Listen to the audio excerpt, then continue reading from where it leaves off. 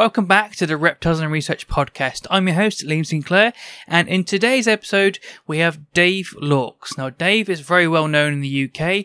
He used to be quite a big character across the south of the UK, working in many different shops, working in some zoos down here, before moving to New Zealand to go work at Auckland Zoo with all their native species and with some exotic species as well as a leadership role with the Reptile team. So Dave's got a breadth of experience. This was a fantastic conversation. We go into the nitty gritty of like what it's like to work with Tuatara, how he felt with his collection and working with reptiles professionally and the struggles he went through, some of his learning experiences across his career and how he developed as a keeper, and some key moments throughout working in shops and zoos that were turning points for his development as a keeper. And also we go into positive lists and welfare of that kind and that nature. And Dave has some pro-positive list opinions that some of you may not agree with. But also I feel like it's very important that you listen to someone else's point of view to really understand the pros and cons of the whole scenario. I don't think we should be blind rabid dogs barking at the mailman or any threat each time. I think it should be a well articulated, understood rebuttal of something if that's the way you are so inclined, but you must understand the pros and cons. So I enjoyed this. I'm not like gritted to the teeth screaming about positive lists. I like to have a very balanced conversation, and I can kind of see Dave's point of view as well. So it's a really great conversation. So I love this chat. Before we get into it, thank you so much to Custom Reptile Habitats for sponsoring the channel. They're keeping us going. They're helping us a significant amount running this show and this channel. If you want some premium PVC enclosures, head on over to the link in the description to Custom Reptile Habitats for some great enclosures. If you're seeking a sense of community with other watchers of this channel who are passionate about science and reptiles, then why not join our Discord? There'll be a link in the description where you'll get access to joining our Discord group where all of us chat and get to know each other and chat about reptiles. And normally they're taking a piss out of me, but there you go. Go ahead and join from the link below. If you really want to help support and be a part of this mission, then please head on over to Patreon/Reptiles and Research, where you can join and take part in the mission that we're trying to pursue here. And with all of that, let's bring on Dave Laux. So thank you so much for coming on, Dave. I know you personally, but could you just introduce yourself a little bit to our listeners? Yeah, of course. My name's Dave Laux. I'm a British herpetologist living in New Zealand, and I'm currently the team leader of Actifirms at Auckland Zoo. So you've obviously gone from being a private keeper to going to all this sort of this journey up into working into zoological collections. But at the very beginning, what was your introduction to keeping? So my dad's a lepidopterist, an amateur lepidopterist. He's always had a avid interest in moths and butterflies, and as long as I can remember, we ran a moth trap and we submitted to the National Moth Record, and that was kind of very that was a very normal part of my childhood. And my dad used to attend the Amateur Entomological Society meetings up at Kempton Park. And he'd go talk to the native moth people, and from a very young age I was fascinated with the exotic invertebrates, tarantula, scorpions, in particular really caught my eye. And from a young age I was keeping giant African land snails, African giant millipedes, and then I got my first tarantula when I was 8 years old. And it sort of snowballed from there, and I started keeping reptiles at 10. I got my first ball python, and I got a Brazilian emperor for my 11th birthday, and that was it. I was sort of hooked, and by the time I was a very young teenager, my bedroom looked more like a reptile shop than a bedroom. Yeah, I know what that feels like. Yeah, much like the room you're currently sat in. Yeah, I can imagine. Maybe not the same temperature, or maybe it is. At the moment, it's 29 degrees in here, so it is spicy at the moment. So back then, obviously, your dad was doing all of that. I'd imagine it didn't take much to convince him to let you have like tarantulas and stuff. No, so I I think he always had also a bit of background interest and a bit of fascination. So him and myself up in London for the day. My mum and sister Noah in sight. Dad, can I have a tarantula? Yeah, okay. And yeah, I never had to fight too hard to have the freedom to sort of keep these things at home. And I know one of the things I think a lot of people come up against, particularly in their early years with this interest, is just get over the line with their parents to allow them to keep these animals. I was really fortunate. My parents were always very open-minded and supportive, and fed my passion and interest rather than try to stifle it. Yeah, 100% know what that is like. I think a lot of us had to fight like tooth and claw to get that first one into it, and once you've got through the door, I think it kind of snowballs from there. So yeah, for sure. This is one of the questions that I prepared that you said made you feel old, but let me ask it in a different way. So you've been in keeping far longer than me. So in your opinion, what would you say has changed in those years? So I think the obvious thing is technology. Technology's changed. When I was first keeping, specialist reptile shops were few and far between. They were predominantly stocking lamps that they were buying from B&Q or Homebase, and selling them as reptile lights, and it really was a case of trying to make things work. Best we could. The lighting technology we had was poor. The heating technology we had was between totally inadequate and almost adequate. And in the last 20-25 years, that's probably 30 years, even pre my time, it's come along in leaps and bounds. And the technology we have available to us on our fingertips now is exponentially better. And I think that's one of the really big things that's made herpetoculture not only more accessible but more ethical, and it's easier to get on board with keeping animals in captivity when you're keeping them properly, rather than buying something, accepting the fact it's going to slowly die for 2 years, then replacing it, which I think happened a lot in the 80s and 90s. So back then, when you were first getting into it, did it feel like at the time it was like, oh, it's not what I want it to be, or at the time it was like, this is really advanced because it is like the most advanced forms ever felt, sort of thing? Did you ever imagine it being where it is now? In my early years, I didn't really have any thoughts or feelings. I was very young. I was 10, 11, 12, 13 years old. I was relying on the information provided to me by the people that I assumed at the time were in the know, and I was following their advice and keeping accordingly. I now look back on it, and it genuinely makes me cringe. Keeping reptiles in fish tanks with modified tops, and it's hideous husbandry. But that was what I had available to me, and even books from that period, talk about these things like they're absolutely fine. Whereas obviously, we're so far past that now, it's untrue. It was only when I started getting more serious in my mid to late teens, that I realized how lacking so much was. I wanted to start providing proper nighttime lows, thermal gradients, light gradients. I wanted to, be able to strive to replicate what these animals would experience in the wild. And I realized how lacking the technology and equipment that was available to me was. And it just made all that sort of stuff really challenging. And you find yourself with multiple lights, multiple heat sources, and multiple thermostats, and and realistically, it wasn't practical. It wasn't a practical setup. It was cluttered, it was busy, and it just didn't do what we needed it to do.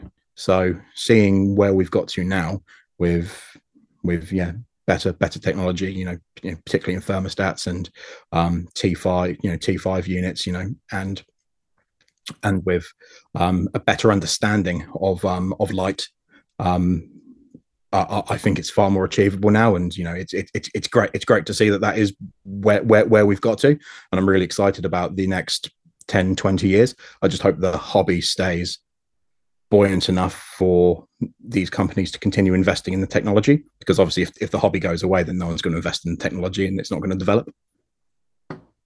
I think a lot of people that I've asked from a perspective that is before I could even experience that, it's always felt that way, that the hobby might go under, the hobby might implode. Do you think it's a different landscape now, or do you think that we are not progressing fast enough? It to answer that question, I kind of need to separate it out. Mm-hmm. Technology, what's available to us, and what we can do is moving fast enough. The thing that is woefully lacking and, frankly negligent is people's attitudes. I don't know why in 2023 people are still keeping reptiles like they did in the 80s and the 90s, and it's accepted, because it shouldn't be. It's appalling, and we need to I say, as a hobby, we need to get better, or we need to accept the fact that we're gonna come under increasing scrutiny and ultimately lose the things we love. And that onus is on us. That onus is on us as keepers. We need to be better. And I don't think a lot of people don't want to hear it, and a lot of people don't want to do anything about it. But I'm a firm believer in the most dangerous phrase in the English language is, we've always done it this way. It's absolutely unexcusable, and we all have accountability. We all have to own this. Sorry, at some points I will shift from conversation to rant, and I apologize. No, that's perfect. There'll be little moments like that, and I'm like, that's a YouTube short clip. So that's perfect. Some of these attitudes you referred to, like the 80s and 90s, and people's attitudes or keeping style might be the same. Is there anything in mind that you have when you think of that sort of time period that people still do? So particularly it's people's attitudes towards light. People behave like these huge swathes of reptiles don't require UV. It's like, yeah, all right, you can keep it without UV without killing it, but it doesn't mean it's not better off with it. And people using ceramic heaters to heat reptiles, although we know they can't utilize the heat that comes from them. It's meaningless. These animals cannot utilize it. We need to give them heat they can actually use. And people have got such a wild misunderstanding of, I don't like the term heating and lighting, because heat is light, we just can't see it. As most of us are aware, but we need to not separate those things out. We need to provide them with what they need, and we need to use the equipment that gives them what they need. We don't just go through and tick box, ceramic heater, the something hot, and they're done. Yeah, it's not how it works. It's not how husbandry works. It's not how science works. And I actually went into a reptile shop today, and there's ceramic heaters for sale on the shelves. There's red bulbs for sale on the shelves. I'm like, what are they for? What are you hoping to achieve with these? Yeah, I mean, I went into a shop yesterday and I saw tortoises being kept with a ceramic, and I'm just like, that hurts my soul. Yeah. Obviously, this perspective of how things have changed. My very first snake was obviously it was a deep heat projector, which I don't agree with myself now, but it was with T5 UV, which is like, I'm from almost like a period now where I can appreciate what people tell me, but I can't remember it and felt like I experienced it in the same way that people were like, oh my God, UV is this new thing. Because to me, it's like old as stone, always been there sort of thing. Yeah. One of the things that sort of, I look back on and it tickles me now is, obviously a long time ago now, when I was keeping and breeding super dwarf reticulated pythons, I kept them all in vivariums, not racks. And I gave them UV. And I remember at the time thinking that I was bleeding edge. I'm like, I give snakes UV. I am on the absolute knife's edge of science. And and it wasn't bad from a welfare perspective. And I was very much one of the only people doing it, to the point where I'd have a breeders going, what are you doing that for? And but it's funny how attitudes shift, and as we learn more, we look back and go, oh, that wasn't flash, or oh, wouldn't want to do that now. But it's all a learning curve. It's growth is important, and recognizing that who I am today isn't going to be as good as who I am next year and 5 years beyond that. That's important, because the moment you stop growing, the moment you think you know it all, the moment you stop trying to actively learn and better yourself, you've lost. You're irrelevant. You're literally irrelevant. So I think you say that as been back then, it was good for back then. I think that's got an advanced attitude now, even breeding snakes on any sort of like bigger scale than just like playing within your hobby and providing snakes with UV. I think even now, I think I'd be happy to see like commercial breeding of things, even just including UV and things like that. Even on the small, like, what's the term they use? Micro breeder or it's something like that. Small batch, might be small batch, micro batch, something like that, where it's just like a person's breeding. Bedroom breeder. It was a bedroom breeder in my day. Yeah. It's trying to be fancier now, I suppose. Yeah. Micro breeder, small batch breeder, craft breeder. Yeah. Yeah, I think a lot of people providing like their breeders with UV would be a big step up even nowadays. So it's interesting how you thought that was like old. We know full well that UV is directly related to the synthesis of vitamin D3 for the processing of calcium in reptiles, and you're breeding reptiles that are going under immense physiological stress, drawing calcium often from their bones. You're just going to support them, aren't you? You're going to create an environment to support that process. And it does. It's actually really disappointing to hear that that's not been more widely adopted. I'm pretty far removed from it these days. I've been out the British hobby for 7, almost 8 years. So it's it's not my world anymore. But hopefully more people will do what they can to do right by these animals and support their bodily functions, because the science tells us that's what they need. Yeah, the science, it's not open to debate. The science tells us what happens. We know what happens. We know what the process is. We know what they need. There's no debate to be had. It's just a case of whether or not you do it or not. Quote for 2023. Let's go. So you talk about being like further removed now. Back in your early career, and I know you mostly from working in shops along the south coast. How many shops did you end up working in? Lots. So at 14, I worked in a tiny little reptile shop in Chandlersford that did not last very long, called Long Island Reptiles. I think I was there for about 18 months, a year, 18 months. I think that lasted, but it went bust pretty quickly. I then worked at the Reptilarium in Bournemouth for a couple of years while I was at university. And then I went and got a proper job after university. I didn't like having a proper job, so I flicked that off, and I went and worked at Grange Reptiles, and helped build and open the big reptile shop that is still standing, is Grange Reptiles. Then after that, I went to Marwell. I went to Marwell after that. Yeah, and then I left Marwell. Then I went to Peregrine, and I was a Peregrine rep for a while, which is a dreadful soulless job. And then I went to Southampton Reptile, where I was for a couple of years, and then I went to the Reptile Room up in Blackpool. That took me. That was far. I had to think far too hard about that. Sorry, still a bit dusty from travel. But yeah, then I went to the Reptile Room up in Blackpool. So yeah, I've bounced about a bit. Yeah, I seem to do about 2-year stints and just get itchy feet and leave and go to something else.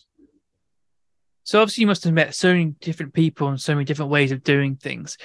What do you think that did for you as your development as a keeper and also for your career as well? The best thing about moving on semi-regularly and having the exposure to the number of people that I had exposure to was being able to take a little something from more or less everyone.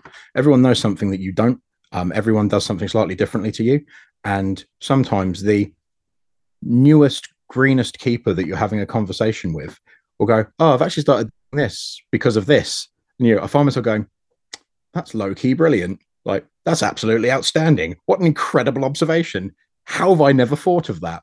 And it's having lots of those moments over the years that I feel that I've really been able to hone and polish my own craft, and get to a point where I'm pretty confident in what it is I do, and my knowledge base, and yeah, and that's probably the best part of that for me.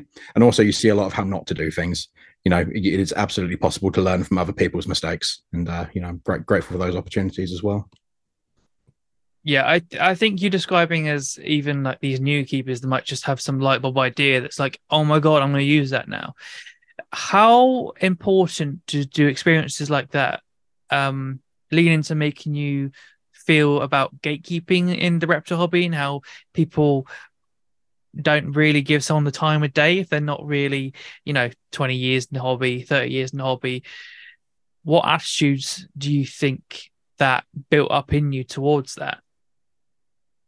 I don't believe I have any aspect of gatekeeping to myself whatsoever. I love talking to people about reptiles and the science around reptile keeping, husbandry, herpetoculture, herpetology, be it or field work, whatever it is. I love talking about it. It's it is absolutely intrinsically who I am. So I like talking to people from all walks of life about these things. I mean, naturally, I'll have conversations with people, and I will not enjoy talking to that person based on who they are as an individual. You don't like everyone, just as not everybody likes me, and that's fine. But in terms of gatekeeping or guarding knowledge, I think it's going to cause irreparable damage to the industry, and the only people that really loses out is the animals. So why do it? If there's something I know that can make an animal's life better, why wouldn't I share that information? 100% agree with that. So did you ever see a lot of gatekeeping at the time, alongside having these moments of having these light bulb moments from these brand new fresh keepers that really made you feel like, yeah, I will never do that, even seeing someone else do it next to you, sort of thing? Oh yeah, absolutely. There's always been quite macho attitudes with certain areas of reptile keeping in particular. Gatekeeping in the venomous community is rife. People behave like keeping hots is the most difficult thing in the world. It isn't. You just have a different set of protocols around handling, restraint, and feeding, and you take extra steps to make sure they don't escape. But looking after a cobra is no more difficult than looking after a corn snake. It's just more dangerous. That's interesting, because I've been around venomous and dabbled, but I've not really been like, right, this is my thing, I'm going to do this now. I know you did a lot of venomous in the past, so has that been one of your passions in the past, venomous? I wouldn't single it out as a passion. I am interested in venomous snakes. I have passion for venomous snakes. Some taxonomic groups more than others. I enjoyed keeping venomous. I found certain aspects of it really, really rewarding. And I think the ability to learn how to deal with legislation, responsible keeping of something that didn't just pose a threat to your well-being, but potentially the well-being of others around you. It was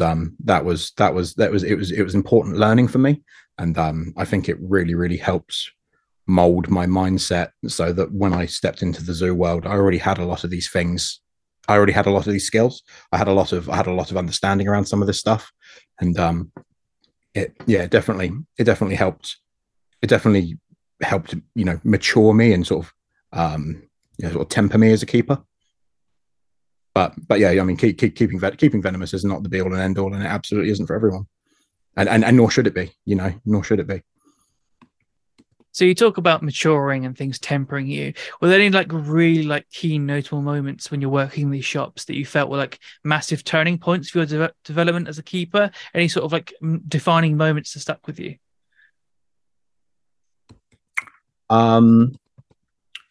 Yeah, there's a couple of things that spring to mind. I took a couple of bites that I shouldn't have taken. off of either monitor lizards or large snakes, where I was going in overconfident, and I should have read the animal's behavior. I should have been cooler, calmer, and more collect. And there was a tough. I've had the misfortune of being whacked by some relatively large reptiles a couple of times now, and it was avoidable. It was so avoidable, and it really helps sort of recalibrate my mindset and made me realize that working in a way that is not only safer for me is also safer for the snake or safer for the lizard. And if we can achieve our outcomes either with very gentle, persuasive handling or even better training, then there's worlds to be said for that. One of the things that I find interest being in the part of the world I am now is a lot of the attitudes around me towards crocodilians are still all about jumping on them. And I'm like, well, let's ask my alligator to go into a box, and she does. Why jump on her? Why stress her out? Why jaw rope her? If I can literally ask her to go and step into a crate, we close it up, we take her to the vets, we do what needs to be done, then we release her. The animal has an exponentially better experience. There's no risk to keepers. Everyone comes out of it better. Yeah, training is something that has really been, for the last couple of years, been something that I've been really, really into. Everything I've got now, apart from the ball python that I've just taken on, is to some degree target trained. Now I've been able to get things to shift to and from places. And from a hobby perspective, people are like, you can't train a snake, that they're not intelligent enough. That's impossible. That's not a thing. But from a zoo perspective, it's like, of course you can train a snake. Train near enough anything if you have the perseverance and you can find the right motivator. Yeah, I completely agree with that. Yeah, you need to find out what motivates it, and then you just apply the basic principles of operant conditioning, and you can, with the right perseverance and understanding motivators, you can train most things. I mean, some things will take a long time to train. Some things it will be so slow and difficult it possibly isn't worth doing, but you can train most things. Yeah. So going back to obviously the shops still, I'm still focusing on the shops here. I obviously worked in a few shops now, and that you get to work with a lot of species in fast succession.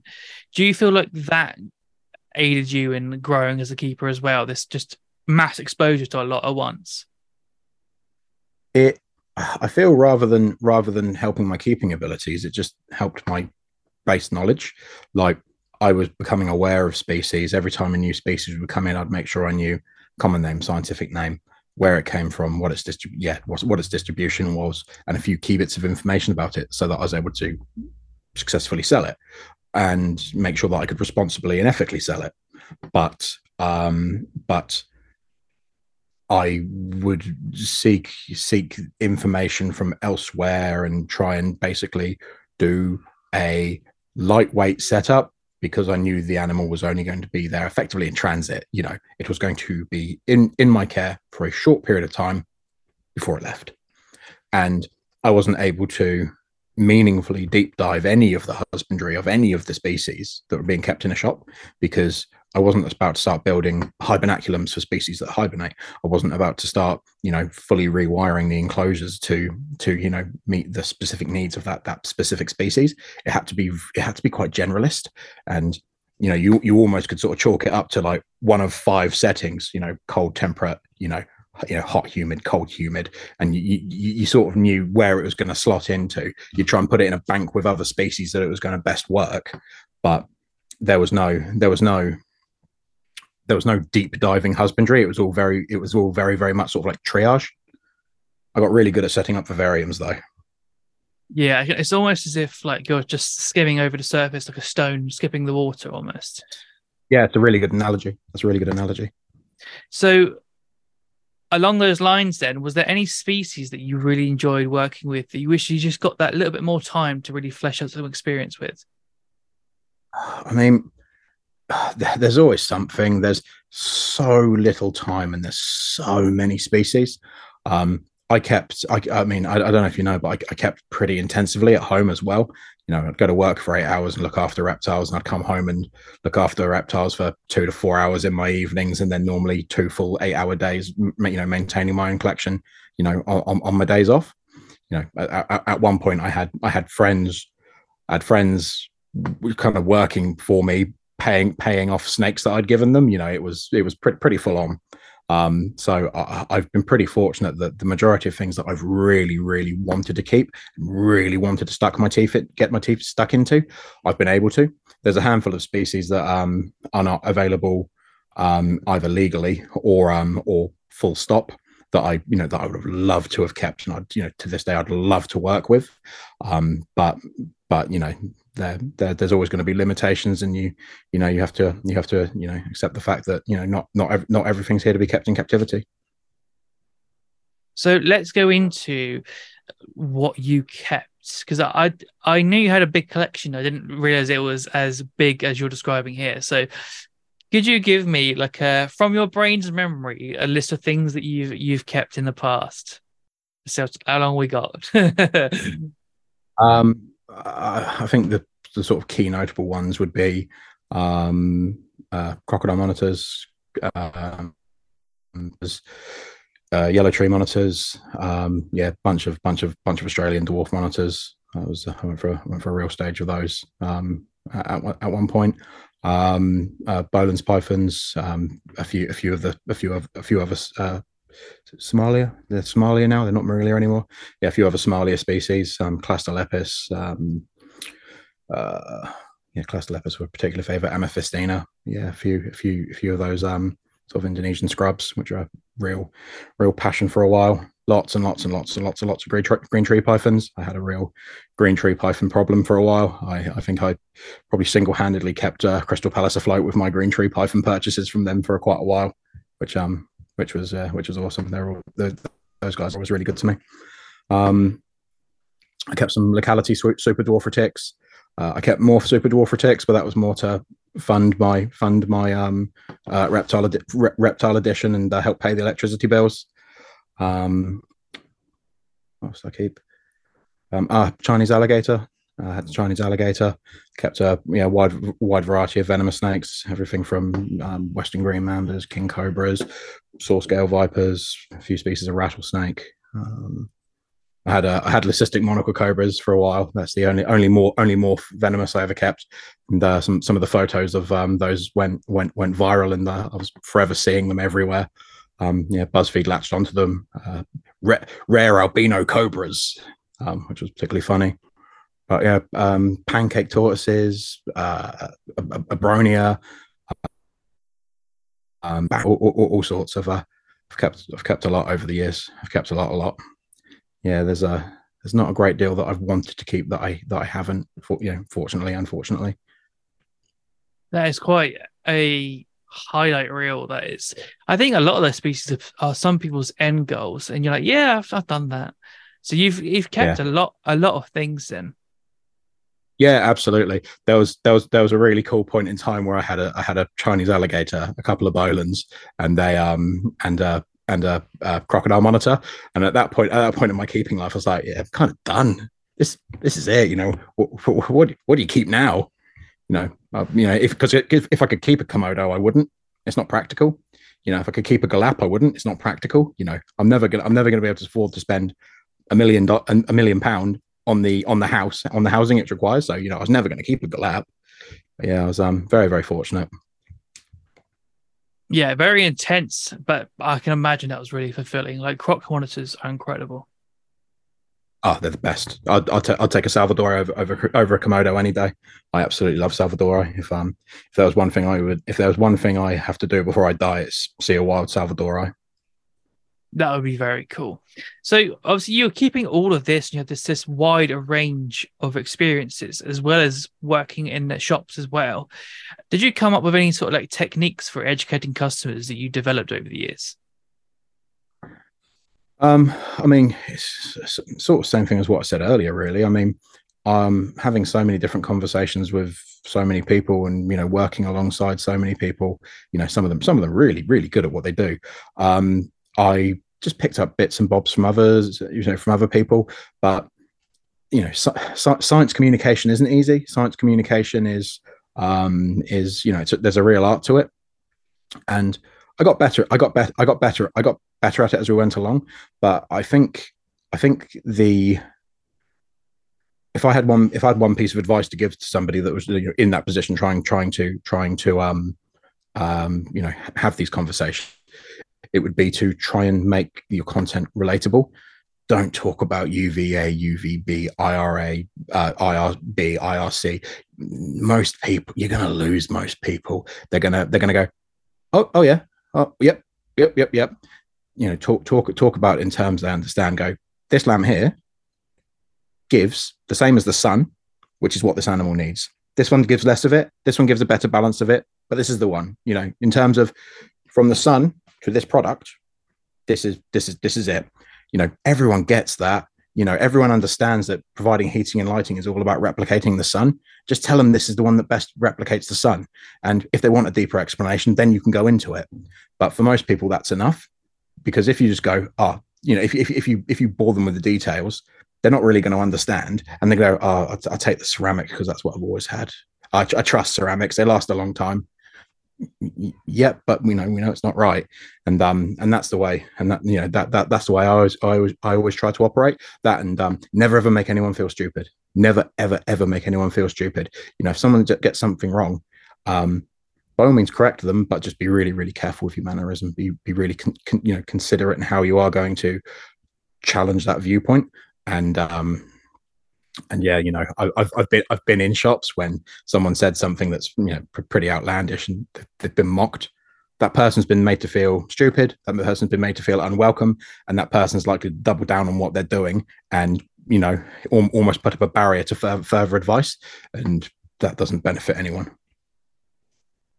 Very solid advice. I think the initial reason that I even started this YouTube channel is because I was just. I got into realizing that for some people this is very complex and stuff. So I would like to make a video for each time someone that asked me something more detailed, especially online as well. I could here's the link.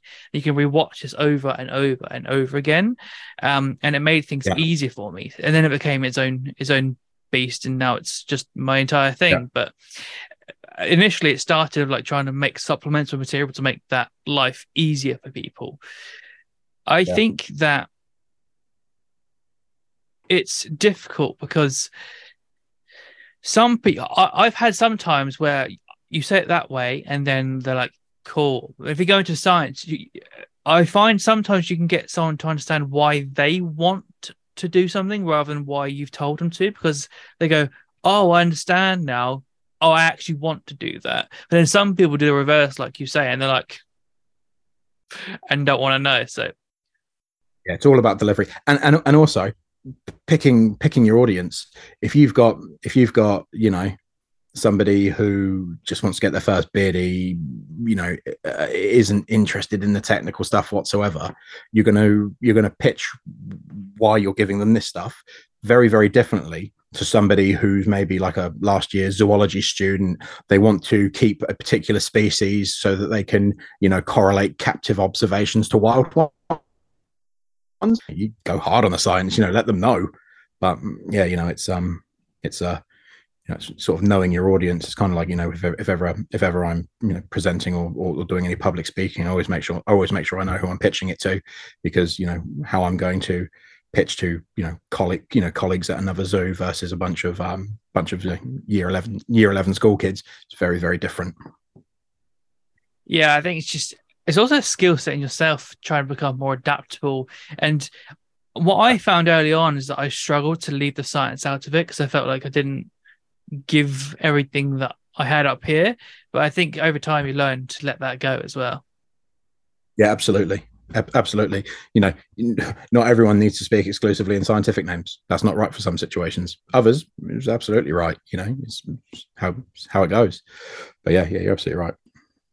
Do you find there's a difference between someone who's just going to be a pet keeper with like, oh, I want a bearded dragon as a family pet, versus someone who's a hobbyist who wants to fill an entire room? And do you think you can tell that by gauging sometimes? Yeah, I mean, I think you never know who someone's going to become. there are absolutely times where someone's come in to get a pet and they've gone, oh, this is for me. And then within a year, 18 months, 2 years, they've got a lot of reptiles. And, they're coming in and like, oh, I want to get one of these. And I'm like, slow down. Yeah, whoa. But equally, some people, think, reptile keeping is going to be for them. They get a snake and go, oh, this is nice for me. I think it's really boring. Do they not do anything? Nope, not really. Yeah, some people are like that as well. So you talked about like reptile shops always being like triage. How do you feel about bioactives in a reptile shop? How do I feel about bioactives in a reptile shop? Depends on the shop. It depends on the shop. I mean, how many shops have got decent quarantine facilities? It's not many. They just chuck stuff in. So, if you had a proper quarantine facility, I'd be all about it.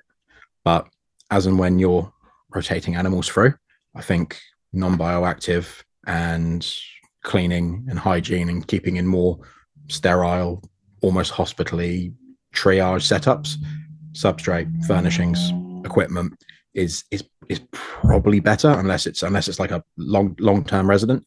I'm very, very pro bioactive. I wish more people and places would do it. I'm not convinced a reptile shop's necessarily the right place for it. And unless of course they have a decent quarantine protocol. But my guess is that there are not any reptile shops that are sitting on reptiles in a separate facility for 30 days, screening them while they're joining the main collection in the shop.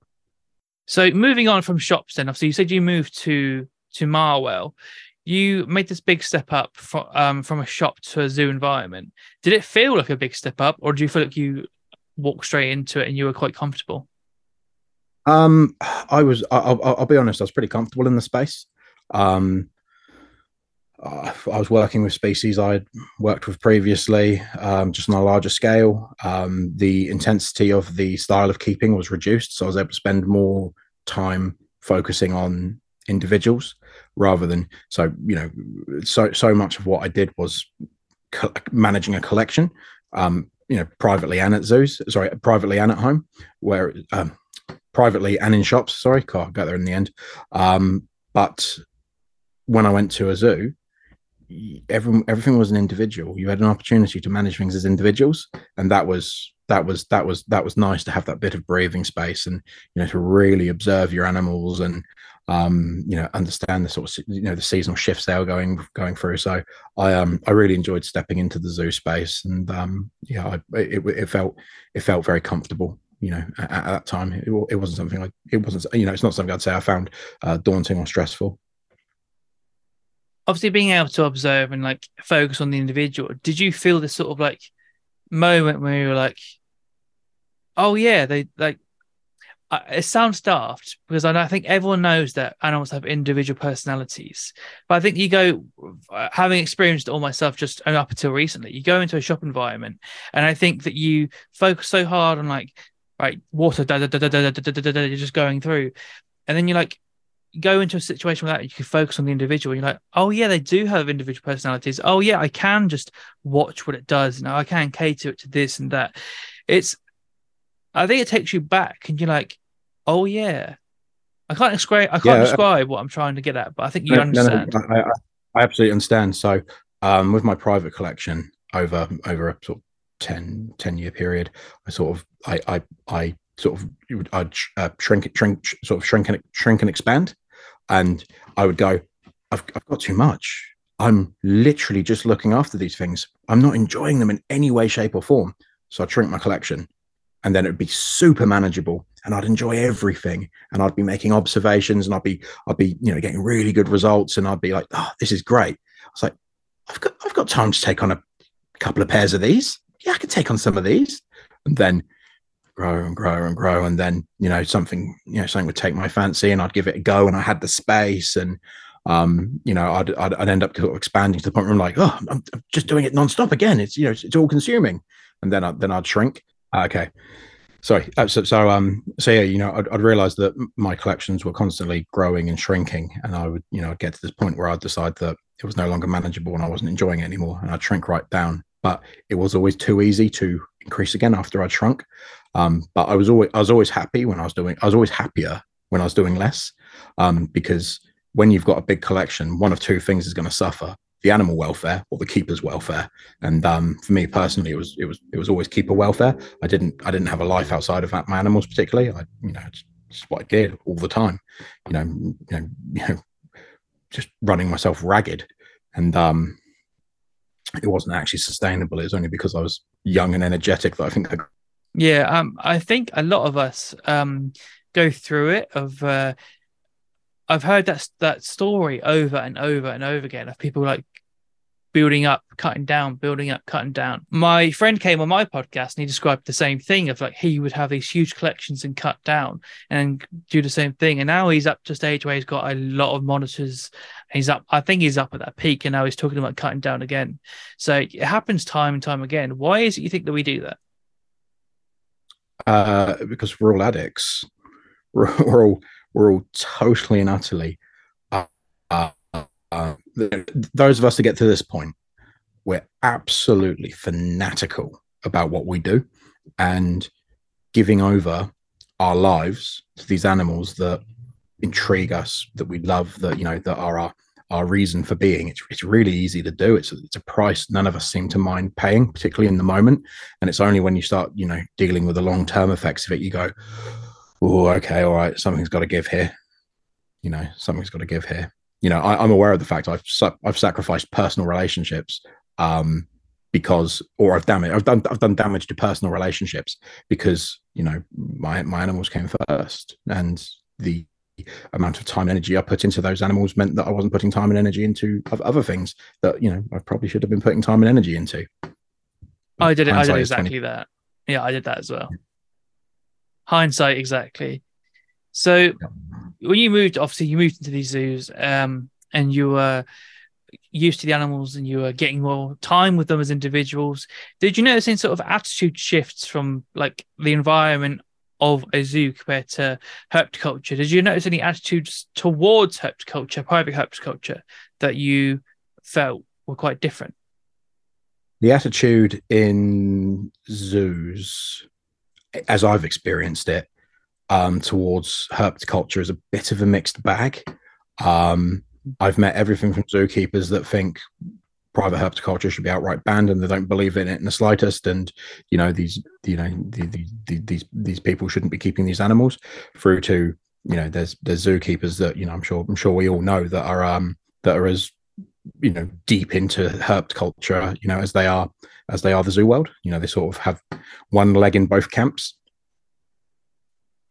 which is very much what I was when I was at Marwell. That's very much who I was when I was at Marwell. Although not so much in New Zealand, as I don't keep anything privately anymore. Oh wow. We'll get to that because I find that interesting as well. Again, like I said about the shops, was there any memorable moments for you from your time at Marwell that you felt like were a big change in the way that you view keeping of reptiles? I think the interesting thing for me was seeing relatively common species, or well kept species that I'd spent the last how many years telling people did just fine in a 2x2x4 viv, living in sort of 16-foot by 8-foot by 10-foot enclosures, utilizing all the space, utilizing everything we gave them, and going, I'm not too sure these minimum standards we roll out in the shops are actually anywhere near adequate. It's the size you can keep it in without it, until it, without it dying. And again, that's a very, very, very low bar. Not killing something is a low bar. Yeah, I mean, I think the same when I go to a zoo. The thing that I like the most is seeing species that I'm familiar but kept like crazy well. So like I always want to see some like bearded dragon enclosure that's like gargantuan, or like there's one at Crocodiles of the World where they have like green tree pythons, but this huge like 10-foot like floor to ceiling thing, and to see them active and moving and changing position, it's just crazy compared to like these 2x2x2 enclosures some people keep them in. Yeah. Oh, yeah. Green tree pythons are often sold as, they don't do anything. They just saddle, perch, and feed. Rubbish, absolute rubbish. The majority of what we do with green tree pythons in captivity, particularly when I was doing it and just before I left, based on sort of wild observations from friends, it's so wrong. It's so wrong.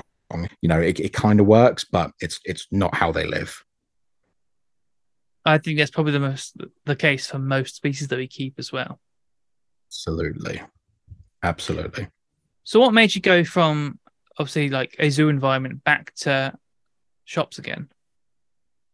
I was at Marwell at quite a turbulent time in its existence. They were undergoing quite a major restructure. The reptile and invertebrate team was very, very small and very, very overlooked. It was nobody's priority, and there was a dedicated, passionate team of ectotherm keepers there at the time, and I just don't think any of us particularly felt like the collection was heading in the direction we wanted it to go in.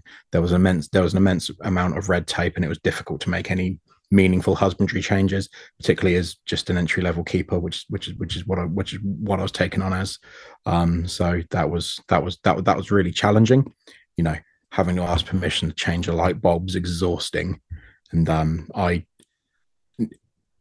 I stand by the fact that there was real challenges in the organization which I struggled with, but equally, I definitely lacked a little bit of maturity to approach situations with a calmer, more level head. And I just don't think Marwell was in the right place at that time in its history, and I wasn't in the right place for it. So I went back to sort of what I knew, which at that time. So you went from experiencing them in these big enclosures and all of this, and you went back to the shops. How did this change how you educated, or your perspectives, what you thought about minimum standards and things like that? How did that change how you operated as someone working in a shop after all that? I introduced I can't remember what I called it. I think it was Pro. I introduced Pro packages for the housing and keeping of lots and lots of commonly kept reptile species, and we sold the bare minimum because we had to. We had to sell the bare minimum because that was somebody's price point, and if they didn't buy it from wherever I was working, they would buy it elsewhere. Which potentially is a slightly topsy-turvy attitude to have looking back on it. But it was, it wasn't. I didn't own the shop. I just worked there. So had I wiped out, all beardy sales because I was £150 more expensive than the competition, I don't think I'd have been very. I wanted to give people the opportunity to have a package which was the best possible husbandry for their animal, and they were quite popular because if you tell somebody that this is how they do best by their animal, by their particularly by their pet, when people are buying a beardy as a pet, they'll quite often do it because nobody wants to think that their animal is not having a good time, is receiving less than. I think recently, obviously I've experienced it more recently, is quite often you'll get some people you walk around and be like, you can do this, this, and this, and this. And there's some people that walk around and be like, okay. And you can get to like well over £500 setups for like a bearded dragon. And that a bearded dragon's walking away and it's going to have such a good life. So I think that some people are just willing to spend anything, which is brilliant. Yeah. I remember I had a chap come into one of the shops once wanting a emerald tree monitor, and I was like, this is what you can keep it in. This is what you should keep it in. This is what I would keep it in. This is gold standard. And he almost looked at me like he was an idiot, like as an idiot. And he was like, why are you telling me anything that isn't gold standard? Come on, man. We're not here to mess about. Hook me up. and you name it, he bought it. And there was a point where I said I recommended getting a Miss King. I was like, look, I'd get a Miss King. I wanted to recommend a Miss King to this customer, and so I was really honest and transparent about the fact that it would make his life easier. The animal probably would benefit from it for the reasons we know. But I was also really honest about the fact that it was in no way, shape, or form a necessity, and just that sort of honesty and transparency around what this product was, what it meant for him, but knowing that he didn't have to buy it, he was like, "No, have one, awesome, great, thanks." And he even said it was the fact that I didn't try and sell it to him. I floated it. I gave him the benefits, and that was good enough. And he was like, "Yeah, sounds great, I'll have that." Whereas had I been like, "Oh yeah, you really need this, mate," he may have pushed back on it. Yeah, I think often that is the way that a lot of people do spend more. I honestly don't like lying, so especially when it's someone that's going to spend money on getting a setup, and I think that's probably the best policy. Transparency and credibility are you have to be honest, transparent, and credible when doing any of this stuff. Otherwise you won't be around for long. Wise words. So you moved from the UK to New Zealand. What made you move to New Zealand? New Zealand made me move to New Zealand. It is a glorious country, the size of the UK, with less people in it than there are in London. All things that very much appealed to me. I've always really enjoyed the outdoors. I've always enjoyed sort of hiking, mountain biking, all that sort of stuff. And there's nowhere better on earth for it than New Zealand. It's small population, lots of space, lots of greenery, lots of wild places, lots of incredible reptiles. A cheap and cheerful holiday day for me is now the Blue Mountains in Australia, which is pretty good. Yeah, I'll take that over Magaluf any day.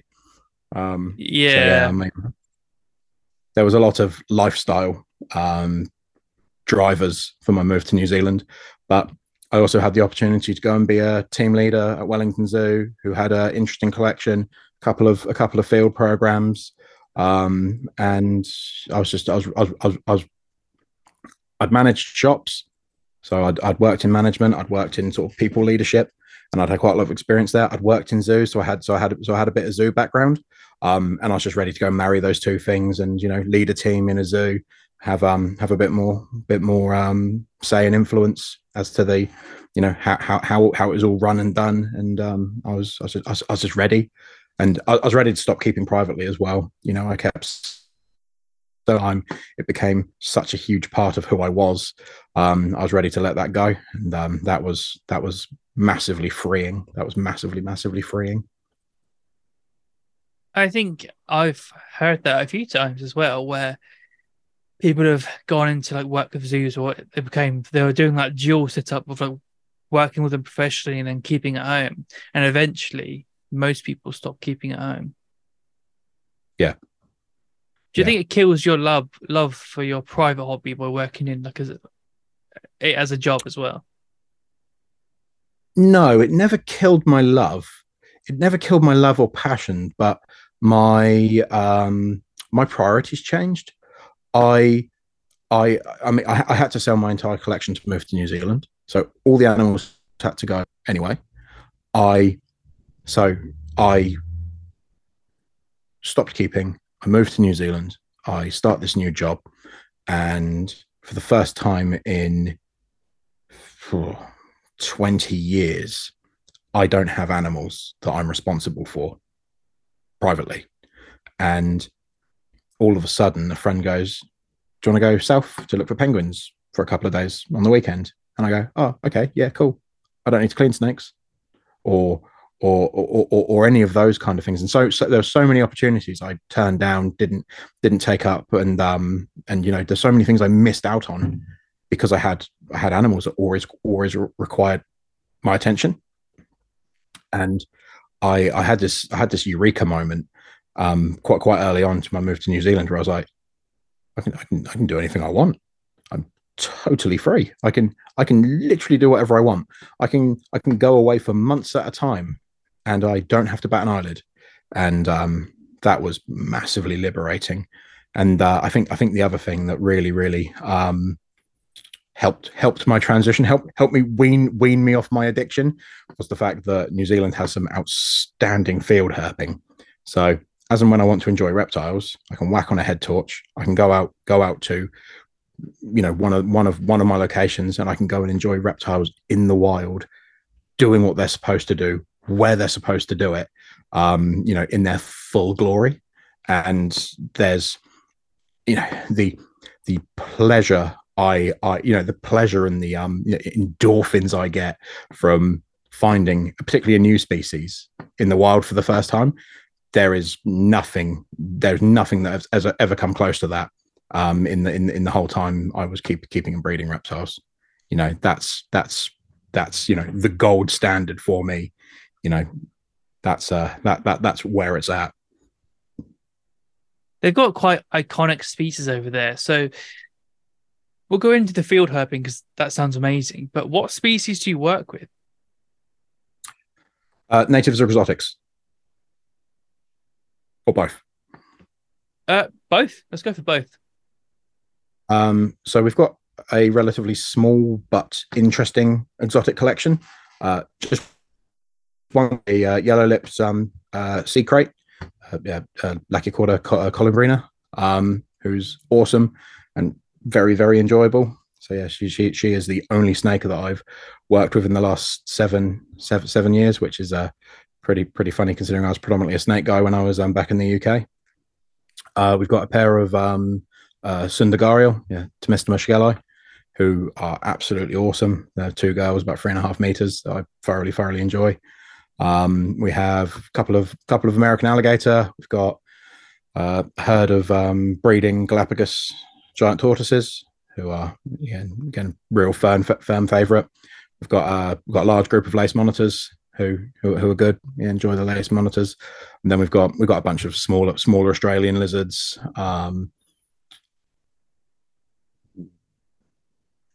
Then a few we got bell frogs and exotic invertebrates. Nothing too out there. The exotic side of the collection it's quite small in terms of numbers, but they're large species that require quite a lot of management. So in terms of native, what we got? Lots and lots and lots. We've got 3-4 species of green gecko, gold striped geckos. We've got Duversel's gecko, which is the largest species of gecko in New Zealand, about the same size as a tokay, brown or green eyes. We've got way through it. We've got loads and loads of native skink species: grand skinks, otago skinks, cobble skinks, Capatia skink, phallus skink, chevron skink. Yeah, lots and lots. And yeah, we are tuatara. Obviously, we got plenty of tuatara, who are probably my favorite native reptile. Probably they're pretty spectacular. They're one of those things that it's hard to get it until you've seen one, until you've had one in your hand and you've really looked at it. It's hard to get it, but they are incredible. They are so unlizard like, it's unreal. Other than the fact they're a quadrupedal reptile. We have Wetapunga, we have Archie's frog. We do a lot. We got a bunch of native fish. We've got a bunch of exotic fish as well, actually. We've got a big arowana tank and a few other bits and bobs. But yeah, it's quite a large collection. I assume some of the allure would be a lot of that is not available outside of New Zealand as well. Oh yeah, so one of the things I found really interesting going to New Zealand is that a lot of people interested in exotics, and there's a lot of sort of buzz around the exotics. I'm like, no, that's not what I'm here for. I'm here for your little green geckos. I'm here for your tuatara. That's what I'm about. And working with the New Zealand native reptiles has been amazing. Like, it's hard to fathom looking for geckos at night with a head torch when they're from the ground and finding them active. Like, that's a lot to process as somebody that's only worked with exotic and sort of warm region reptiles their entire life. The idea of one of my reptiles, when I was in the UK, going to like 8 degrees would have terrified me. The reptiles in New Zealand, I'm like, 8 degrees, they're not going to breed. They need to be colder. We need to get them down. It's a funny dynamic, that, isn't it? Yeah, absolutely. I saw some green geckos for sale in the UK recently. Yep. They're pretty cool. I don't know what they're. Is it because it's like the first ones imported were legal before it changed or something?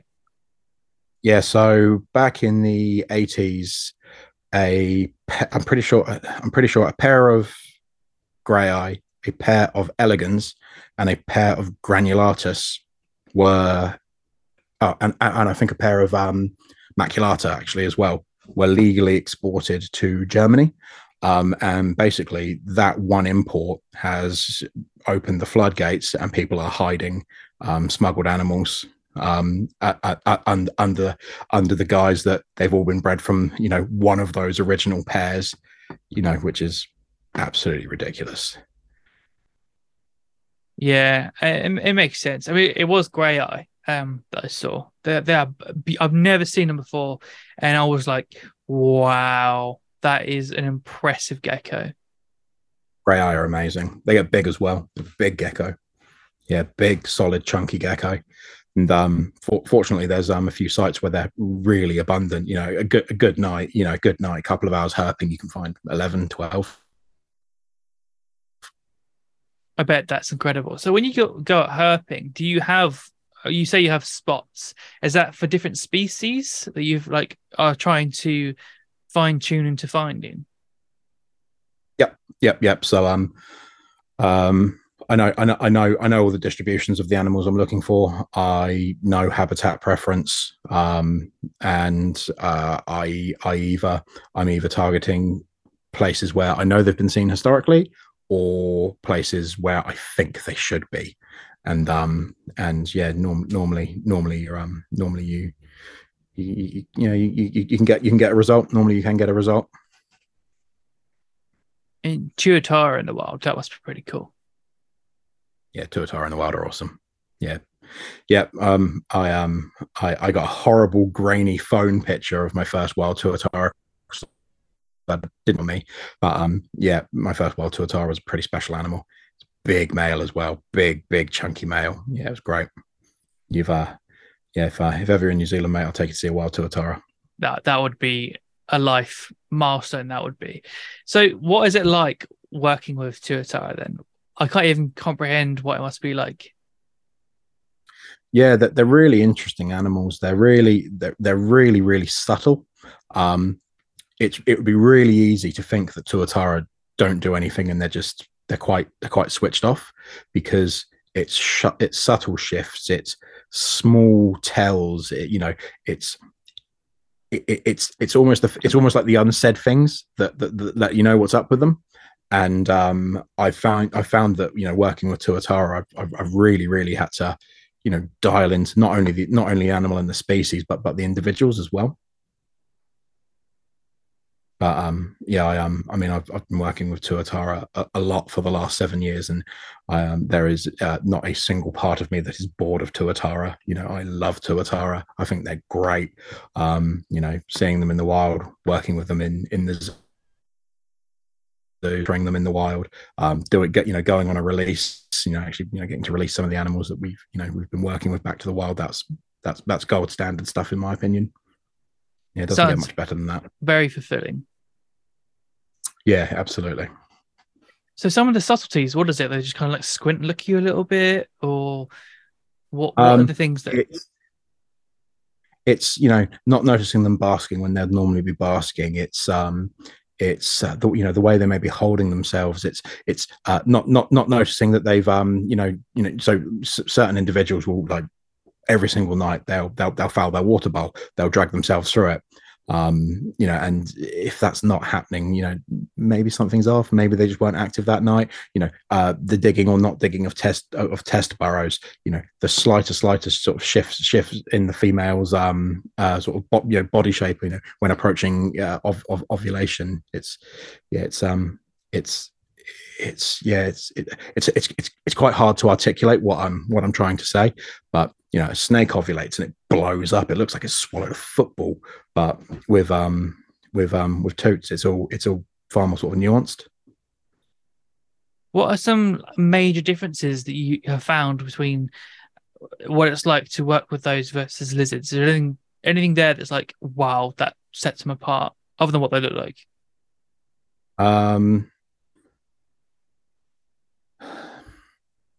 There's such diversity and variation in lizards. It's sort of hard to separate it out, because there are lizards that they're very, very crocodilian in their care. There's lizards that are very, very sort of chelonian in their care. So I wouldn't, it'd be hard to pin down sort of like, oh, this is really not lizardy. But the fact they're happiest at 16 degrees is their happy place. That's when they're most active. That's optimal. They're still active at 3 or 4 degrees. That's absolutely acceptable temperature for a tuatara to be feeding and doing stuff. And those things are weird. That's really weird. The fact that their metabolism just runs so much cooler, and they lay eggs. They are a temperate, cold adapted egg laying reptile, whereas just about every other reptile that's cold adapted, realistically it's a live bearer. New Zealand's got 2 species of reptile that lay eggs. The egg laying skink, sufficiently weird enough to be named the egg laying skink, and tuatara. And there's 124 species of reptile in New Zealand. Quite a lot then. Yeah, and the rest are live bearers. Everything else is a live bearer.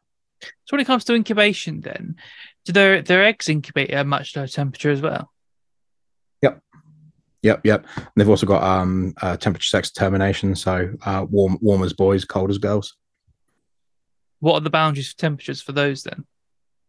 Oh, I'd have to double check it. Otherwise, I'd be pulling numbers out the air, and I wouldn't do that to your podcast, mate.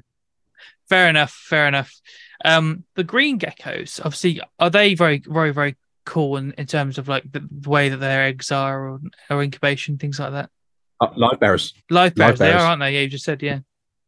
So they have 2 offspring once a year, and different reporters report different things, but it looks like they'll have 2 seasons on, 1 season off ish. But there's obviously variation dependent on location, species, blah blah blah blah blah. But yeah, that's kind of the rule of thumb for almost all of New Zealand geckos. But yeah, they're absolutely spectacular. They're in my opinion, effortlessly some of the best geckos in the world. They're like everything that's awesome about a gecko combined with everything that's awesome about a banded iguana in a gecko. And I really, really enjoy Nautilus. Yeah, Nautilus are absolutely awesome. So you've obviously you don't keep anymore and you go out field herping. I've seen a lot of photography you sharing on Facebook and stuff. Is that because obviously your main itch now is the field herping? Yeah, probably. I don't photograph captive animals, so I have no interest in photograph captive animals. I will do it to test equipment or to play around with settings or to practice, but everything I post pictures of is all wild. Yeah, I only photograph and post wild animals. That's my thing. That's my passion in life. Field herping and photographing, and yeah, photographing them. Yeah, I do like the sound of that. My relationship with herpetology has changed as I've got older. For me, don't get me wrong, this is no criticism of anyone that does any different, because I've been a keeper. I've kept huge numbers. I derived a huge amount of pleasure from it, and it made me the person I am today. But where I've kind of got to is I enjoy them in the wild. exponentially more. And I am very fortunate, and I recognize privileged that I get to go and see these things in the wild. I'm a little bit dusty today because I've just got back from Morocco. I've spent 4 nights, 5 days herping Morocco, going and seeing a bunch of species that I've always dreamt of seeing, and I've got to go and do it, and that was awesome. 25th, I leave the UK. I start heading home, but I've got a 5-day stopover in Singapore. I'm going to be going for reticulated pythons, king cobra, whole slew of pit vipers, and a few other bits and bobs that I am privileged enough to have the opportunity to go and do that, and that's what drives me now. I don't want to keep a king cobra. I want to see one in the wild. I don't want to keep a Komodo. I want to see one in the wild, and ideally photograph it and get a good photograph that I can high five myself and pat myself on the back with. So you're just traveling the wild, taking pictures of wild animals now? Yeah, pretty much. And I'm no doubt it's going to hurt my credibility and my reputation, but I'm starting to like birds as well. I think that's a true sign of getting old and becoming a twitcher, which is embarrassing. And yeah, you might need to cut that out. Actually, I don't know if I can have the world know that about me. I mean, birds are reptiles, so yeah, they just got lost along the way. Yeah. So the questions that I wanted to ask you is about the hobby in New Zealand. Obviously, I know it's regulated, but what can you keep as a private keeper in New Zealand? The majority of natives you can keep privately. So I'll start by saying one of my favorite things about the private hobby in New Zealand is native reps, no financial value, zero, nothing. It is illegal to sell them. So it all operates on giveaways and swaps. So you want to keep some rough geckos, get permitted and ask somebody. You want to keep Duvercel's geckos, you want to keep every single species of green gecko, go for it. Just get your permit. And that's how that works. You will have to start out keeping some easier species to prove to the breeders and prove to the people that are big in the game there that you can do it. But there's nothing stopping you from doing so. Absolutely nothing. And that's great because there's no appetite for domestic poaching. No doubt it happens a bit, but there's no appetite for it because it's not like you can go to the West Coast, pick up a couple of tuberculatus and know that you're going to be able to sell them for a small fortune, which is one of the problems they have in Australia. I'm pretty sure a friend of mine said a pair of Nephris asper in Australia are about $1,400, which is £800, give or take. And it's kind of hard. It's kind of hard not to understand how there's people going, I can go to this site, pick them up. They're already in the hobby, sell them, and pay for a holiday halfway across the world, or pay for something I really, really want. So that's not an issue in New Zealand. It's fantastic. But outside of natives, there isn't a lot to be kept. Legally, we can keep the entire Pagona genus, but only Barbata and Viticeps are in the hobby. We can keep shinglebacks, but I believe there's only one pair privately, and the person that's got them seems to be totally unable to breed them. We can keep leopard geckos, which are common, and we see a lot of. We can keep water dragons, which are common, and we see Australian water dragons only in Telegama, which are common, and a lot of people keep. And Cunningham skinks. That's about it. That's about the whole lot. And obviously no snakes. No snakes. So the only snake in New Zealand is the crate at Auckland Zoo. The only legal snake. I have no doubt somebody's keeping something illegally because it's too easy. It's too easy to smuggle stuff in, unfortunately. But yeah, I have no doubt that I know for certain that the only legal snake in New Zealand is the crate at Auckland Zoo. That's so alien to what most people know from like the UK and stuff. Yeah, it was a big adjustment for me, particularly being a almost fanatical snake guy. So obviously, many people this way in the West are like, no regulation, this, that, rah rah rah. What are the current attitudes in the New Zealand hobby towards it? Is it disliked or is it enjoyed? What's it like? I think I think New Zealanders know that it's the responsible thing to do, and so biodiversity in New Zealand is amazing, and their wild places are recovering, and in some cases untouched. The UK, but environmentally is so destroyed and degraded.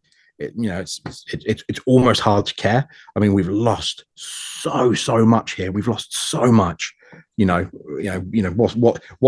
the issue with having a pet raccoon? And it can join the swaves of other pests. Uh, I think New Zealand get it a bit more. And if all of a sudden they would say, "Hey, we're thinking of letting in some new species," the general public wouldn't have a bar of it. I don't think.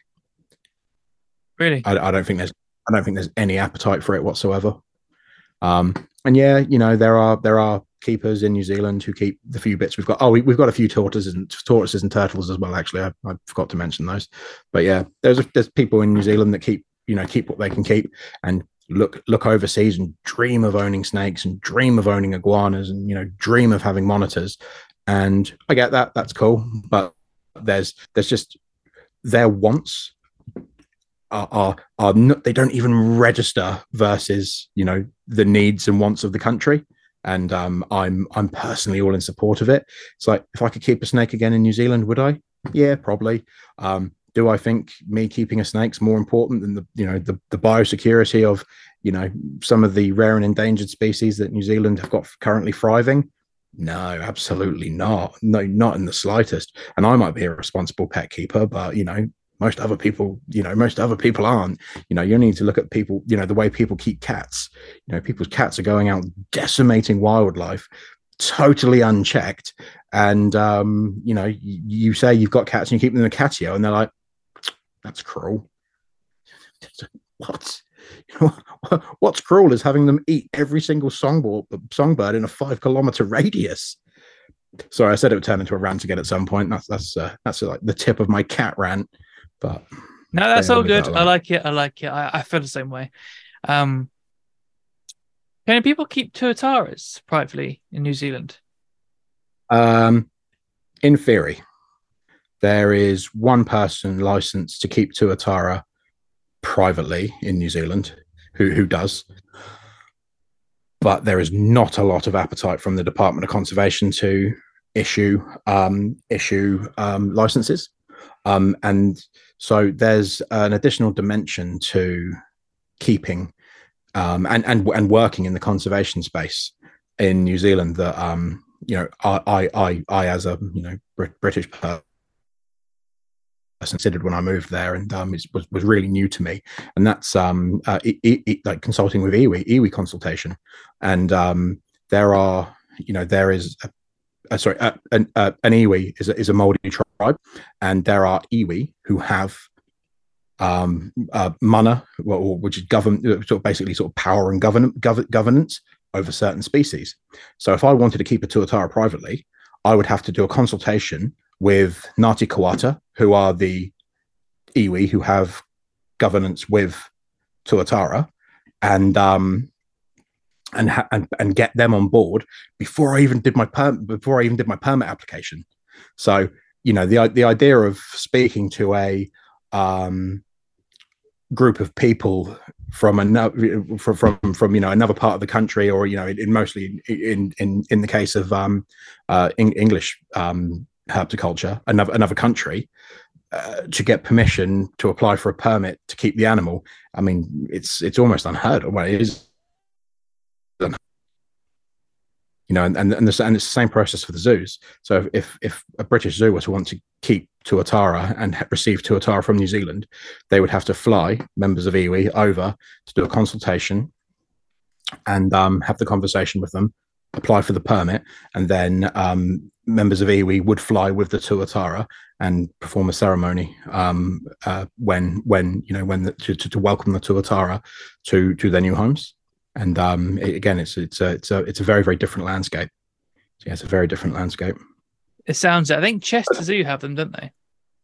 They do, yeah. And Chester Zoo flew Ngāti Kawata over, and they worked with Mana Whenua to do the right steps to have the tuatara come and live there. That's so cool. I didn't realize it was like that. Yeah. And any of the we've got a fair few breed for release programs at the zoo, and we have to deal with and manage with all the stakeholders. So it's often council, landowners, iwi, and ourselves, sort of almost at a minimum. So we're at the moment we're doing huge number of Wetapunga releases, and we're dealing with all of those people to make sure that everyone's needs met, everyone's happy, everyone understands what we're doing and why we're doing it, and we've got all the appropriate permissions and permits to do that legally and in a manner that everyone's happy with. It sounds cool though. I like the idea of that level of appreciation for nature. Oh, absolutely. Yeah, absolutely. And what's really nice with the moldy culture is the value and the appreciation they have for not only the land and the ecosystem, but the species as well. Yeah, they refer to them as Tonga or Taonga, Tonga. Yeah, I'm probably butchering the pronunciation of that, despite the fact I've been there for 7 years. My tongue is still very British, unfortunately. But the literal translation is treasure. Tuatara are a Tonga species. They're a treasure species. They are something precious, and that level of value and cultural significance. I think more species would benefit from having that. Yeah, I do wish the UK was more like that. It'd be much better. So what did you what did you go find in Morocco?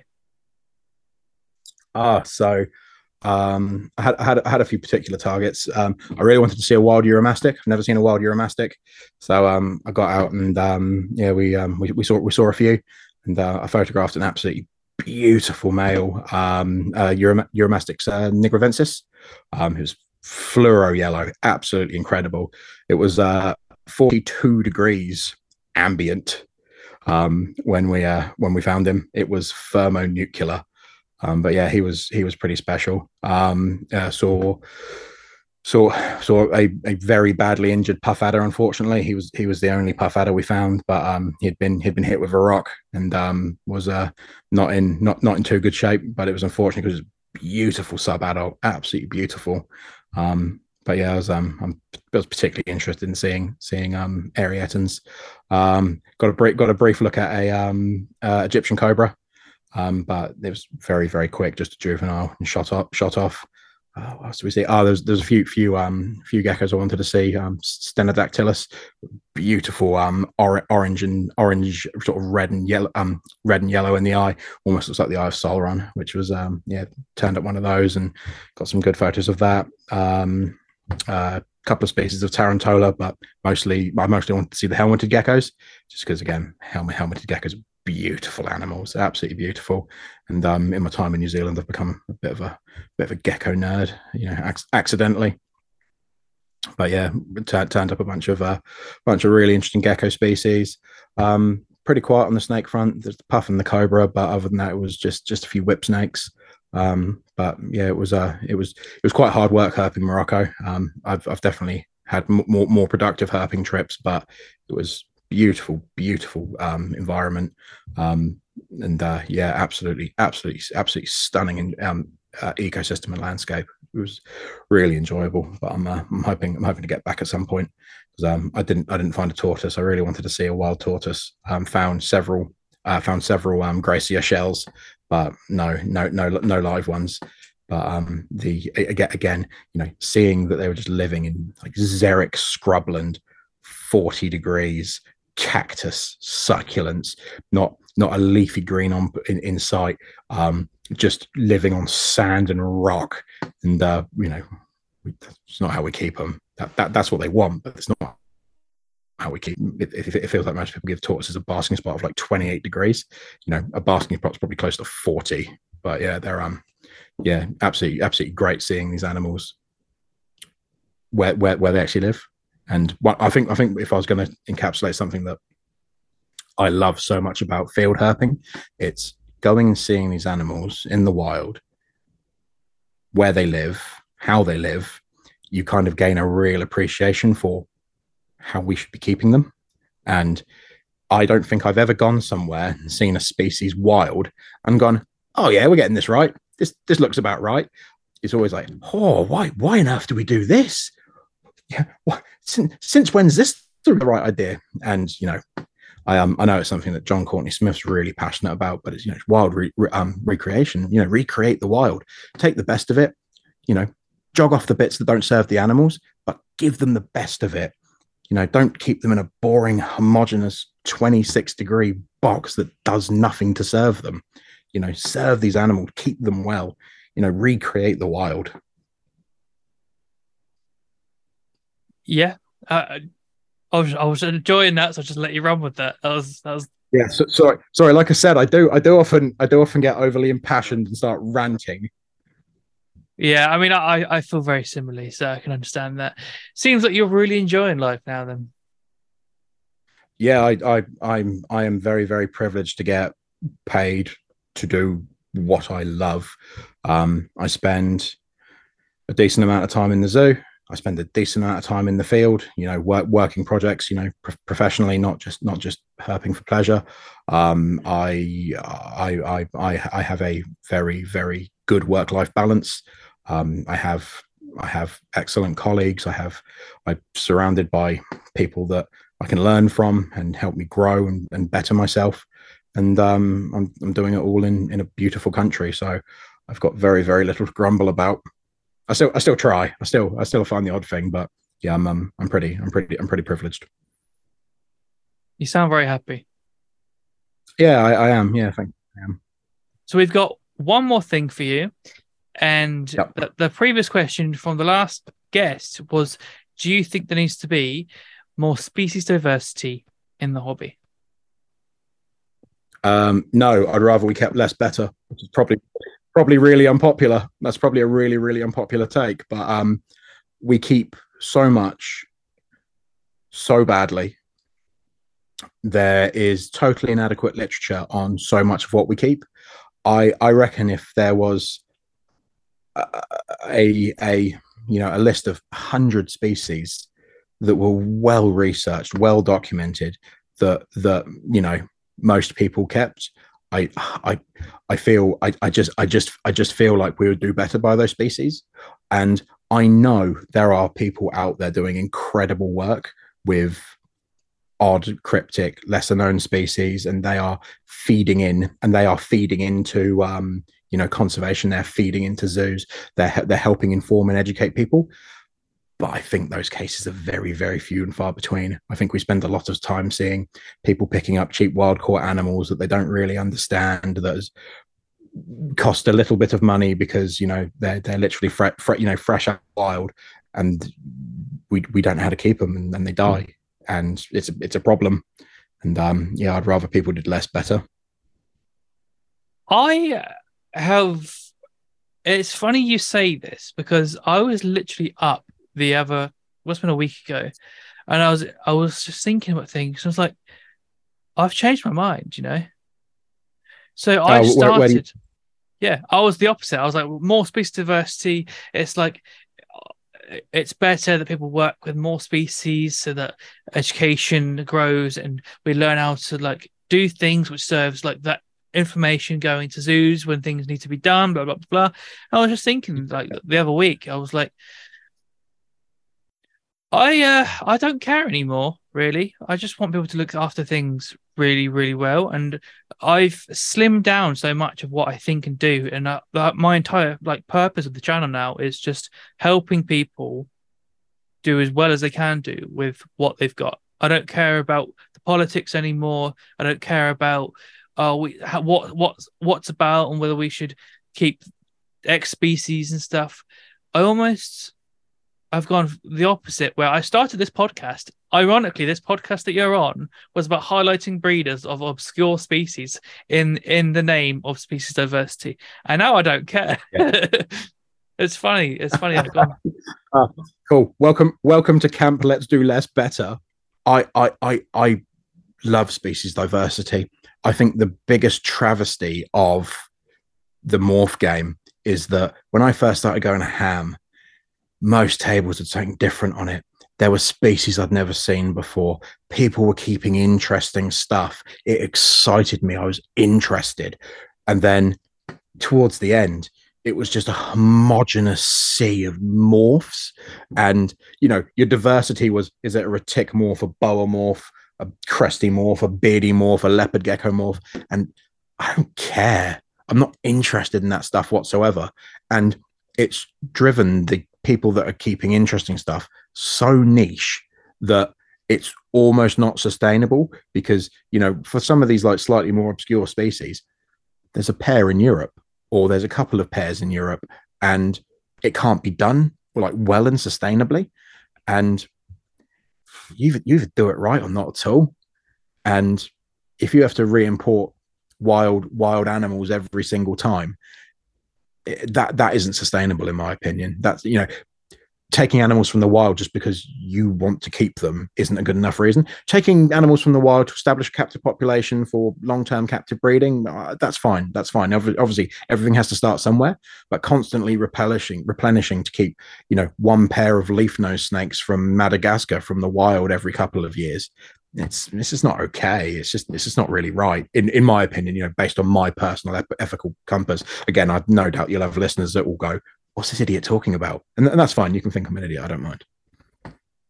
So I think a general trend that you see is a lot of people think that if something's going to come in wild caught, that it should go to someone that's trying to breed the species and not to someone that's like it's a first pet reptile or something like that. If it's coming in wild caught, it should be breeding, not just becoming a pet. Others just been weighted coming from the wild. I think a lot of people think along those lines. But then I think that's my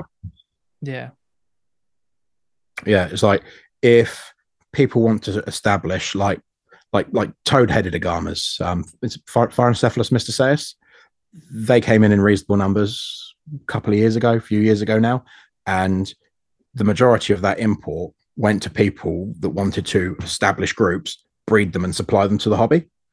Great, no issue with that. That is some people will question whether or not wild collection of reptiles is okay or not, till the cows come home, and that's fine. But if there is going to be a reason for wild collection, that's it. But re-importing them every 2 years because you're killing them and you just want to constantly keep them, that's not okay. That's not all right. And I'd be highly skeptical of anyone that went, oh no, that's fine. There's plenty out there. Just keep sending them over and killing them. So I am of the opinion, if we're going to take stuff from the wild, there needs to be a concerted effort to establish a captive breeding population of it. And if it can't be done, leave them alone. Don't bother. We know there are certain species that do miserably in captivity, and even when we put our best and brightest on it, they can just about keep them alive. So if it's one of those species, just leave them alone. Stop killing them. Stop importing them en masse and killing them all, because at some point, it will mean that people can't enjoy them in the wild, and and they're being removed from an ecosystem which they are an active participant in. So just sort of think about it, really. What do you think about positive lists? Yeah, I'm pro positive lists. Has New Zealand changed your mind for that? Yeah, it has. If a positive list basically falls into the doing less better category, it will mean that people can work collaboratively to manage the genetics of the species being kept, and it will mean it will just sort of standardize things a little bit more. And it's easy to have a common standard when your species are common, when it's a common species being dealt with, and I think there is value in that. And also, just from an environmental protection point of view, the fact of the matter is there's a lot of reptiles that could be kept in the UK that, if they were to escape and establish, pose threats to our already heavily under pressure native herpetofauna. And the idea of a species of snake-eating snake which gets out into the New Forest and wipes out smooth snakes, that would be just because we're respecting people's freedom to keep whatever they want. That's not acceptable. I often feel herpetologists can sound a little bit like pro-gun people. Oh, I'm allowed to do this. This is my right. Is it? Pretty sure it's not. It's not a human right to be able to keep whichever species of reptile you choose. It's a privilege. And when people abuse privilege, privileges get taken away. Some people are of the opinion that if you give an inch, they'll take a mile in terms of like government and regulation. What do you think about that? Yeah, absolutely, absolutely. I'm really aware of the fact that all these things I'm saying 10 years ago, I would have been livid about it because I have reaped the rewards and benefited massively, personally and professionally from the diversity of species I've been able to keep. I benefited from that, and had when there was all the threat, when the Lacey Act was looming over everyone in the States, and we didn't know what was going to happen with giant constrictors, which most people should not keep giant constrictors. The vast majority of people should not keep giant constrictors. But even when that was looming, I was annoyed about that because I didn't think at the time I didn't think it was fair that we had these things dictated to us. But again, I think coming out the hobby, gaining some more perspective, perhaps maturing a little bit, and not being invested in it has sort of given me different perspective. I think that it would. This is my opinion that regardless if it's what everyone wants, would it not be a smart idea to come up with a draft positive list that's well argued for, well evidenced, and justified each species, in the off chance that the government's like, no, we're going positive list, and the hobby can go, okay, here's our list, it's been done all the work for you and worked out why, and here's the evidence for, and then the government will be like, oh, this is the easy option, yeah, we'll take that, and then everyone's already kind of got what they wanted in there, rather than being dictated to by people that don't know what is actually applicable to the hobby and things like that. Yeah, absolutely. And the other advice I'd give if you're trying to draft a positive list is do it by genus, not by species. That makes sense. Do it by genus, because if you do it by genus, then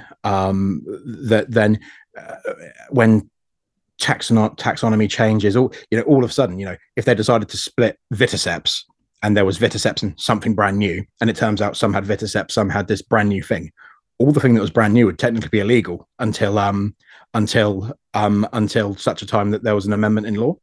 So I would do it by genus, and there's nothing stopping you from having a lot of species. You could have a lot of species on a positive list, but yeah, I mean, I would absolutely see merit in what you're suggesting if it ever did come to that. The only criticism I have of there being the biggest criticism I have of there being a positive list, having lived in New Zealand, is our positive list is so small and there's so few species you can keep. People can't gain the same exposure and experience that I did growing up.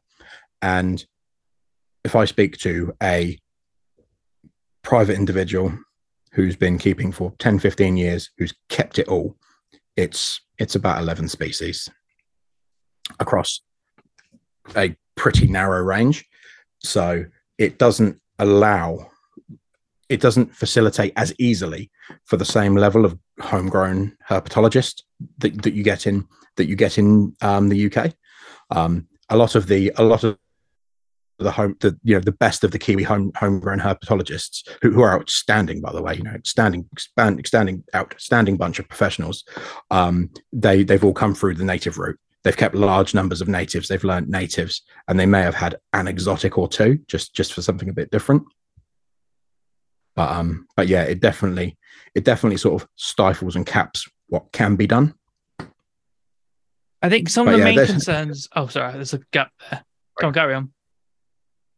I was just going to say that, but ultimately there are pros and cons for both.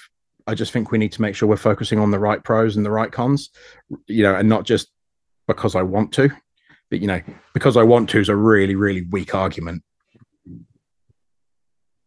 I think some of the issues with positive lists is that it's going to be the overwhelming opinion is it's going to be struggle. It's going to be a struggle to enforce it. Like it happened in Norway, and shit just went underground.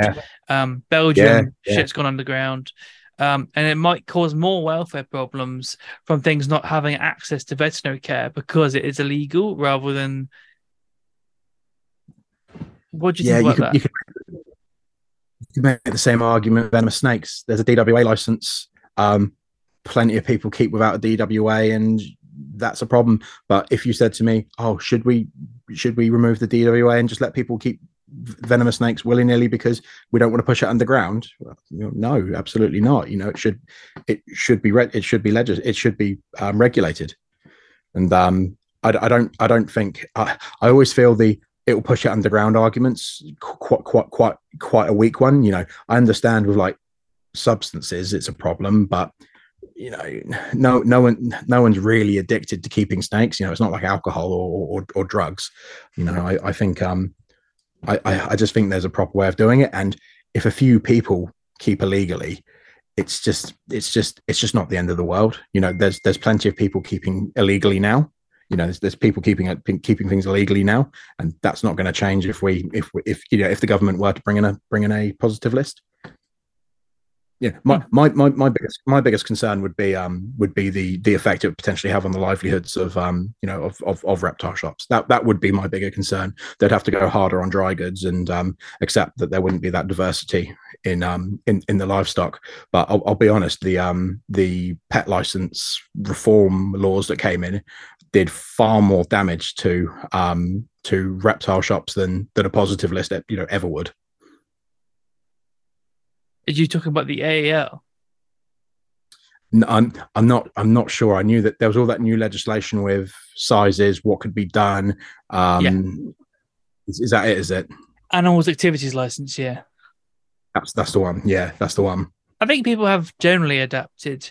I mean, again, I keep going back to the one up in Grimsby, but where Welwyn exceeds things like that. I mean, there's even something brewing now where the minimum is going to be something like, for a snake, it would be the length of snake by 2/3 of the snake in depth by 1/3 of it in height, which means for like a royal, that'd be like a 4 by, if it's a 4-foot royal, like a 4 by 2.5 deep by like just under 2 feet high. And I'm like, I think some shops can do it, some shops can't, and it's like, where do you draw the line of like sink or swim, or should we just stay stagnant forever? I don't know. I'm not getting involved with politics anymore. I'm just trying to help people look after animals, but I don't know the answer. I don't. It's not my world. It's not my problem. But what I would say is, pet shops are only ever transitional facilities. It is not that animal's life. At least it shouldn't be. And I absolutely agree that there should be a minimum standard for the long-term housing and husbandry of these animals. But pet shops should just be temporary housing. And I think temporary housing can be done well and ethically under the optimal of what that animal needs for long-term husbandry.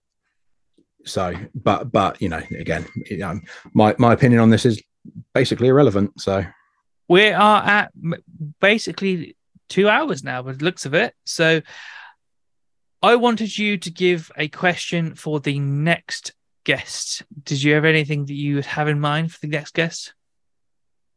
Yeah, following our conversation around the positive list, I would like you to ask your next guest what their feelings, what they feel the negatives of the enforcement of a positive list would be, and how those negatives weigh against the obvious positives. And just have a bit of a discussion around what their thoughts and feelings are around that. Brilliant. I've got a really good guest on for the next one with a lot of experience, and it is involved in zoos and education stuff. So I think that might be a very layered answer. So that's a brilliant question for the next guest. Other than that, thank you so much for coming on, Dave. It's been a brilliant episode. I'm sure people are going to really enjoy this. So thank you so much for coming on. My absolute pleasure, mate. I'm sorry I've been a little bit slow on the uptake and a bit dusty, but yeah, it's been my absolute pleasure to be here, and hopefully I give you a good episode. No, it's been a brilliant episode. Cheers. Thank you, mate.